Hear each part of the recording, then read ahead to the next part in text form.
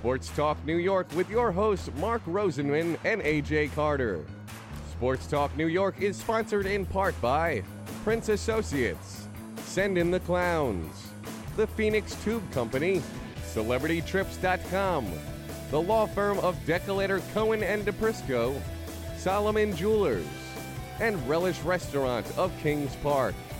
Here are your hosts, Mark and AJ. Joining us now is a man whose story is one of the most gripping tales of courage and determination that you will ever hear. He was a star running back, defensive back in high school, earning all-star state honors 3 times on offense and all-conference twice on defense. His outstanding play in high school earned him a scholarship to Notre Dame, where he led the Fighting Irish to the national championship in 1966. He was a 16th-round draft pick, 417th overall of the Pittsburgh Steelers in the 1968 draft. A different type of draft would have a huge impact on his life, as he was drafted into U.S. Army in December of 1968. As his rookie season ended, he shipped out to Vietnam after 5 months and served with the 196th Light Infantry Brigade.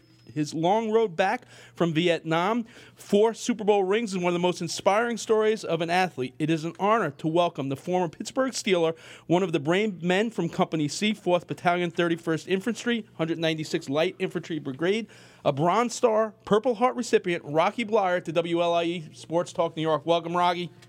Hey, Mark, thank you. It's nice to be on your show. It's absolutely our pleasure and actually our honor. We mentioned your high school success in football, but you were also a team captain in basketball and track. If I'm not mistaken, you went 3 years in football not losing a game, and you may have lost a total of 4 games in basketball.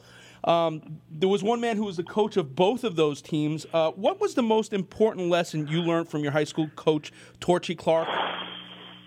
You know, I think the biggest thing that any coach, you know, especially at that level, has an impact on those players is self-confidence. You know, to help you build you up. You give you criticism when need be, but you know it's a growing age, and it's a very fragile age about how you view yourself, how you can handle a situation, and more importantly, contribute to a team. We played basketball, and primarily because of the system that Coach Clark had, which was full court press, half court press, man-to-man press, zone press. And I could do that fairly well, so I didn't have to shoot. and so we had a great scorer by the name of Kip Whittlinger on that team. And it was a combination of good players, of a system, and people to fit in that made it very successful. And so when I look back at that experience, and the impact, as I had said before, was maybe just that confidence that you needed at the age of 15 or 16 to be able to push harder, press harder, to play harder and to play for a coach.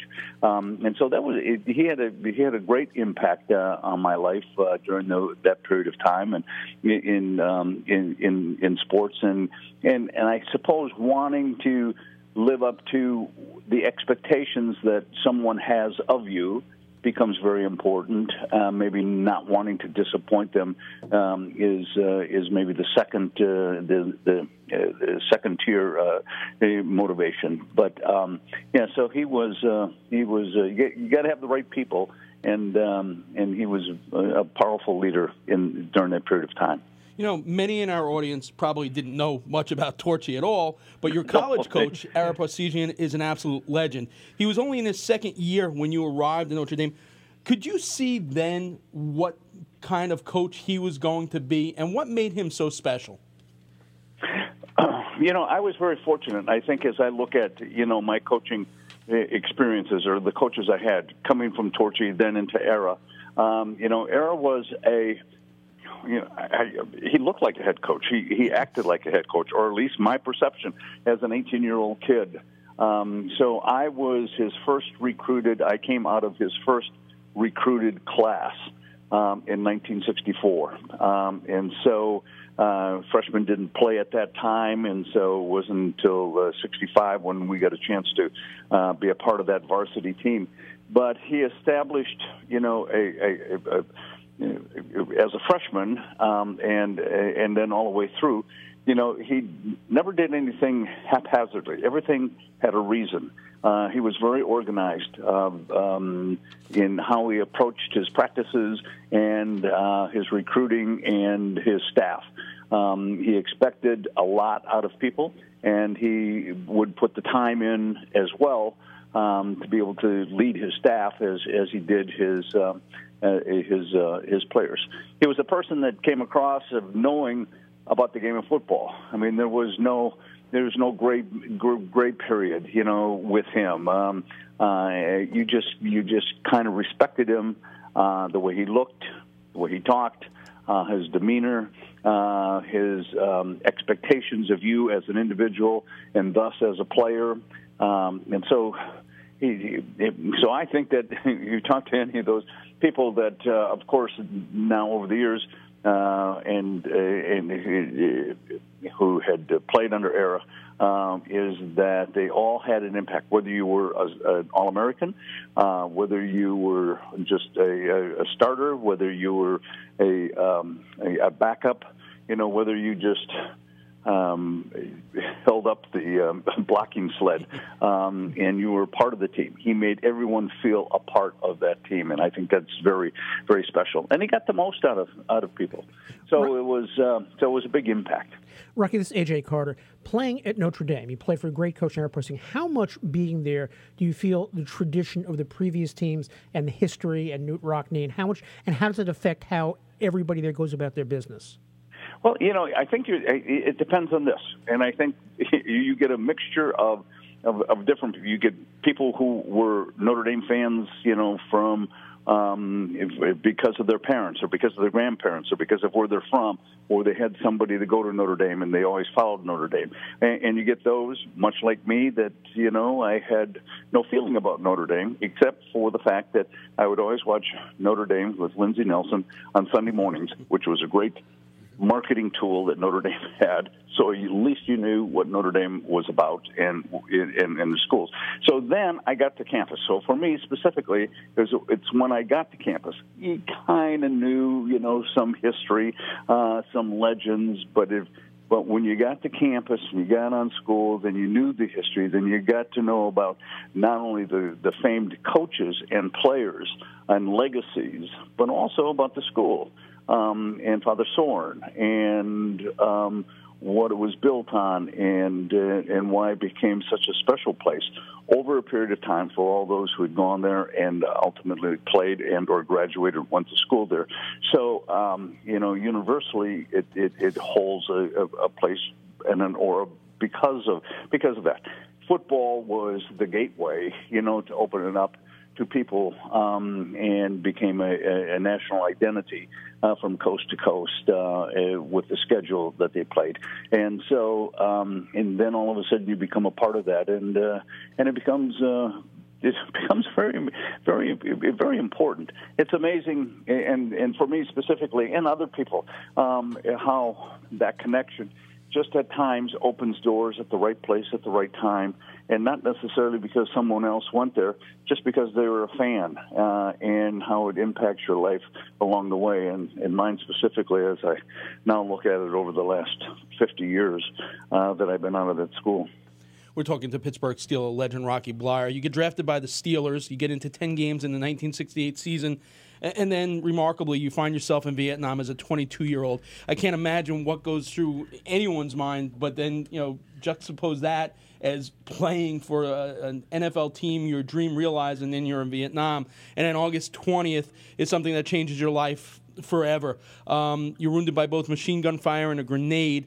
How did you manage to get to safety? And, then you end up, after this horrific, gunfire and this grenade, you end up getting a staph infection in the field hospital.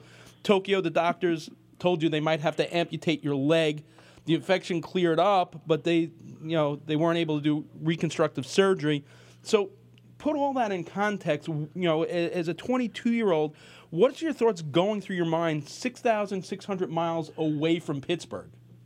Well, I think that, I don't know, it was as I look back now, and it was an interesting experience to go through it, because all of a sudden it becomes isolated. The incidents becomes isolated. And there's nothing to tie into, where you were, what you came from, or what you left, such as, my experience at Notre Dame and or being here with Pittsburgh and so on.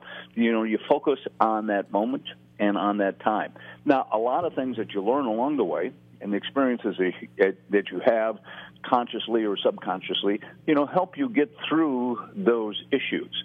And so you really kind of have to deal with the then and now, as we all do within our lives. And so, when I got drafted, I had to deal with getting drafted, not lamenting the fact that I'm leaving Pittsburgh or leaving, it's like, okay, you better focus on what you're doing at this point because you got to get through this. And Vietnam then became, part of that. And so you just, you lived on a day-to-day basis trying to get through a day-to-day, proposition of whatever might happen, and then you deal with whatever happens thereafter. So now I have to deal with being injured and being wounded, and then with the staph infection and with the possibility of not being able to play again and all those kind of things. But it becomes you don't reflect, you don't feel sorry, you just kind of deal with it at that moment in time. Along the way, you get some inspiration or you get some help, and maybe help soothe that past. So for instance, in one of my experiences, the doctors, when I was in Tokyo, I can remember I was in Tokyo, and I finally got enough courage to ask my doctor what he thought about my injuries at that moment in time, whether or not and how they would affect my future about coming back to play with the Steelers. And being a physician, being pragmatic, he looked at it and he said, I don't think you'd be able to play again because of the damage that had been done, and maybe from his perspective of what needed to be a running back in the NFL. So that just kind of sucked some hope right out of my, my being. But 2 days later, I get a postcard in the mail, and it has two lines on it. It says this. It says, Rock, the team's not doing well. We need you. Art Rooney. Well, the fact is that they didn't need me, but all of a sudden it was like somebody reached out, somebody cared.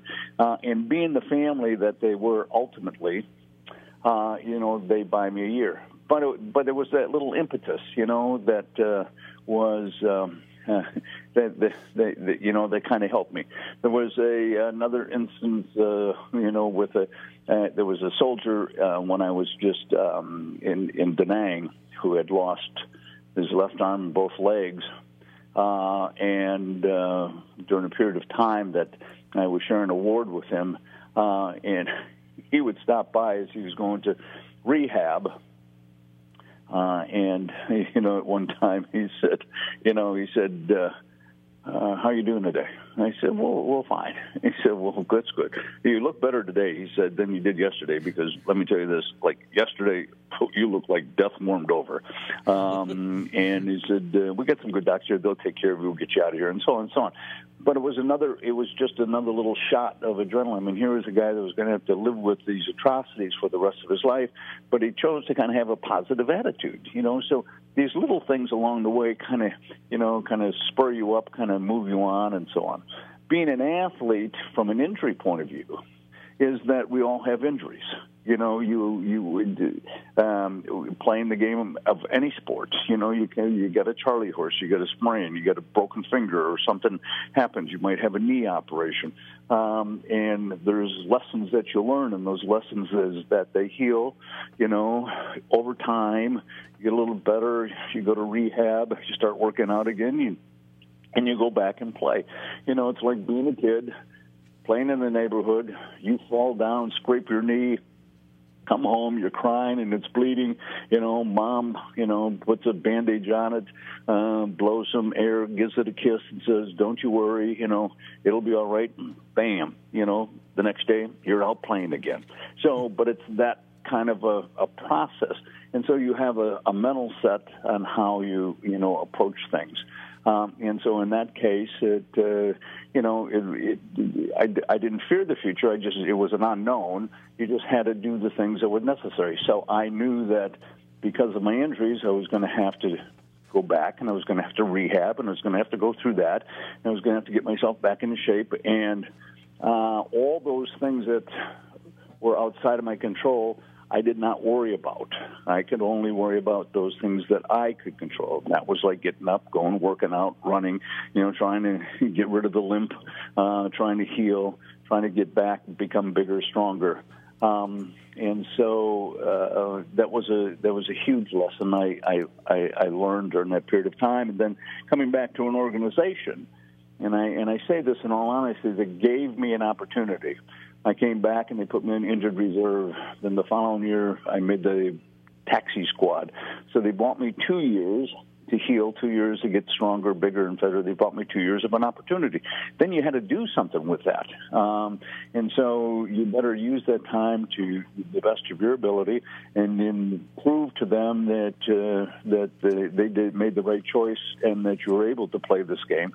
But ultimately, it was still up to them whether or not I could continue to play. And by 1972, I made the team and then continued to play with the team until I retired. But so you go through those steps and those processes. We're talking to Rocky Bleier, Pittsburgh Steelers legend. It's interesting, this past week, I didn't have to because I knew the story, but I wanted to do it anyway, and I rewatched the ABC TV movie, the Rocky Bleier story. And you poor guy! One question I had was Robert Urich played you in the movie. Did you have any choice in who got to play you, or how did you feel that he did as playing you? I thought there was a couple things in how that it worked. I mean, it worked out well.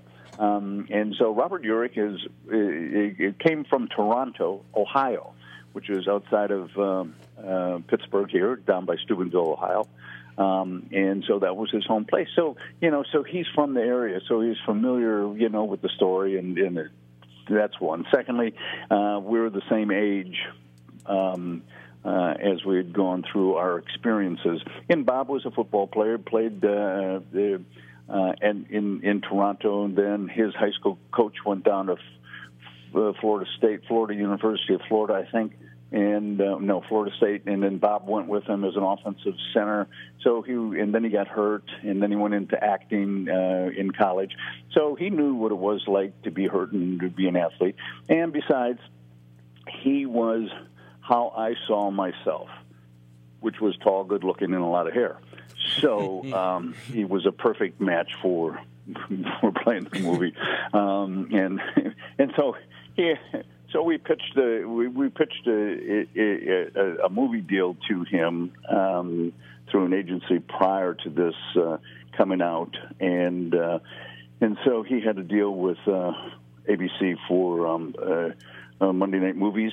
He had to make 3, and so he had a big word in with them to maybe do this project, and so that's how it got done, and so he played a big part, and I thought he did a great job given the script and given the storyline. It's funny that you mentioned that he was good looking and you were good looking, because while I was actually watching the movie, I was texting back and forth with Terry Hanratty, and I said, "What did you think of the guy who played you?" He said, "I thought he did a good job." He goes, "But I'm much better looking." So that's right. But one of the things that I really took away from the movie, and again, movies are a little different than life, is and I think it kind of. If you speak to anyone, Art Carney did a great job doing Art Rooney, but just the way Art Rooney saw his team more as a family as opposed to a business. And you speak to any player that played during the Rooney era, and they all have their favorite stories about the Chief. Do you have a favorite, Art Rooney story? I don't know whether I have a favorite Art Rooney story. I have several stories. About the Chief, and you're right. I mean, he made a big impact on anybody who played here and during the period of time when he was alive, and we was part of the team because it was a real throwback to when it first started back in 1933 and in those early years of the development of the National Football League, up through then Monday Night Football and up through the merger in the 70s, and so he had a whole lot of stories, and he would share those stories, with you. Someday you'd be walking by his office, and he'd say, "Hey, Rock, come on in here," or Bradshaw or other players, and he'd give you a cigar, and then he'd start talking about the past, and he'd start talking about the horse business, and he'd start talking about players, or how it got to be, and it was just an education along the way. One of the favorite stories I share is that I grew up in Appleton, Wisconsin, and I grew up in a neighborhood bar, Shot in a Beer Joint, as local towns have it, and it was a place where we lived above the bar, and I remember when I was in the service that the Steelers were playing the Packers in Green Bay, and the team stays in Appleton, and they got off the plane, and Art said to his staff, he said, "Doesn't Blair's parents have a restaurant around here?" And they said, "Yeah, they do." He said, "Well, that's where we're going to dinner tonight." So he and some of the staff drove down to the bar and walked in. So it's a typical bar, on the corner. It's a Friday night.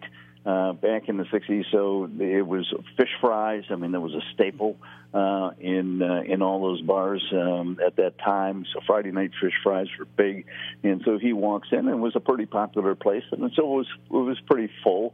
And they finally walked in and introduced themselves to my mother, who was the head waitress at the time, and introduced himself, and she goes, "Oh, Mr. Rooney, how are you doing?" It's fine. And so it was so nice of you to stop in and say hi. And he said, "Well, we're going to have dinner. We'd love to have a fish dinner." And she said, "Oh, that's wonderful." Reached into her apron, pulled out a ticket, and said, "Here, your number's 13. You can stand over by the bar. We'll call you when your table becomes available." Now, he loved to tell that story because of the fact that, Mom treated him just like everybody else that walked into the bar, and nothing special about it. So he always got a big kick about that. And the great thing about the Chief was that he always knew after he met you, he knew something about you. Within 2 or 3 questions, if the first time he met you, there was a connection. Either where you lived, or what town you're from, or what state you might be from, or what industry you're in. There was somebody he knew that was in there, and then all of a sudden, for the rest of your life, the first question he would say is, "Hey, how's the bar in Appleton? How's your mom and dad?" So there were hundreds of stories like that from everybody who met, around. First time they would, they'd say, "Hey, how's the bar? How's the steel industry?" or "How's your uncle?" Because we played ball together, or whatever it might be. And so, so he had that personal charm and connection with people. So he was a great owner. We're speaking with Rocky Bleier, Pittsburgh Steeler legend. Obviously, playing for an owner like that, winning 4 Super Bowls, after, going through what you went through. Obviously, you still bleed, black and gold. So I have to imagine that today is a pretty painful day. Devastating loss against the number 3 seed Jacksonville Jaguars. Although 14 of those points were results of turnovers, one a fumble recovery that was run back for the touchdown, the other the early interception that gave the Jaguars great field position. What did the Jaguars do that seemed to have the Steelers' defense off balance all day long? Oh, they did. From the beginning, I just my reaction is that the Jaguars outworked and outperformed the Steelers today. They were outcoached. I thought, and in my first the first two possessions that they had, of the ball, I mean, they just moved the ball down the field. They blocked well. They were consistent in their blocking. They stayed with their blocks, and there was just places to run. It was, and you moved it. And I'm thinking, okay, fine. Well, this is a home. My belief is this. If this is home, you got home field advantage. And secondly, you're a team that should not be beaten by the same team twice. Okay, I mean, the Jags came in and they beat you the first time. They can't beat you the second time at home. It can't. They can't do that. Obviously, they did. But from a mindset, so I'm saying to myself, okay, where's the coaching staff? Where have they been? And I haven't been there, but my first thing is, where have they been to prepare these guys? And it's just not another team. Everybody's looking ahead to the Patriots. Everybody thinks, okay, fine, you get through the Jags. You're right. They can't beat them. The Jags can't beat them twice. And we'll get through this, and, we'll have to go out and play. Everybody was looking forward to the Patriots game next week. And so the Jags come in, and they're aggressive. They're coming off the ball. They're holding their blocks. In offense, they make big plays. They moved it. And that first series, as they moved the ball down and they scored, the second time that they scored, I'm going, okay, there's the game right there. That's the game. And ultimately, that was the game in those first two drives that they had. The Steelers all season long came back in the second half, as they did this time. Came back and almost, won, not pretty. You look at the final score, 45, was it 45-42? And you go, wow, it must have been a close game. Yeah, no. I mean, the Jags just, I thought, were better coached, better prepared, understood both offensively and defensively what the Steelers were going to do, and performed. I don't know what our game plan was, because we held on to the same game plan all the way through, I suppose ultimately it worked, but not when you're up or down by 14 points, within the first two drives of the game. You go, that's a tough thing to overcome. Absolutely. So. God bless them. They did a great job, and it'll be an interesting game next week if the Jags can continue that momentum.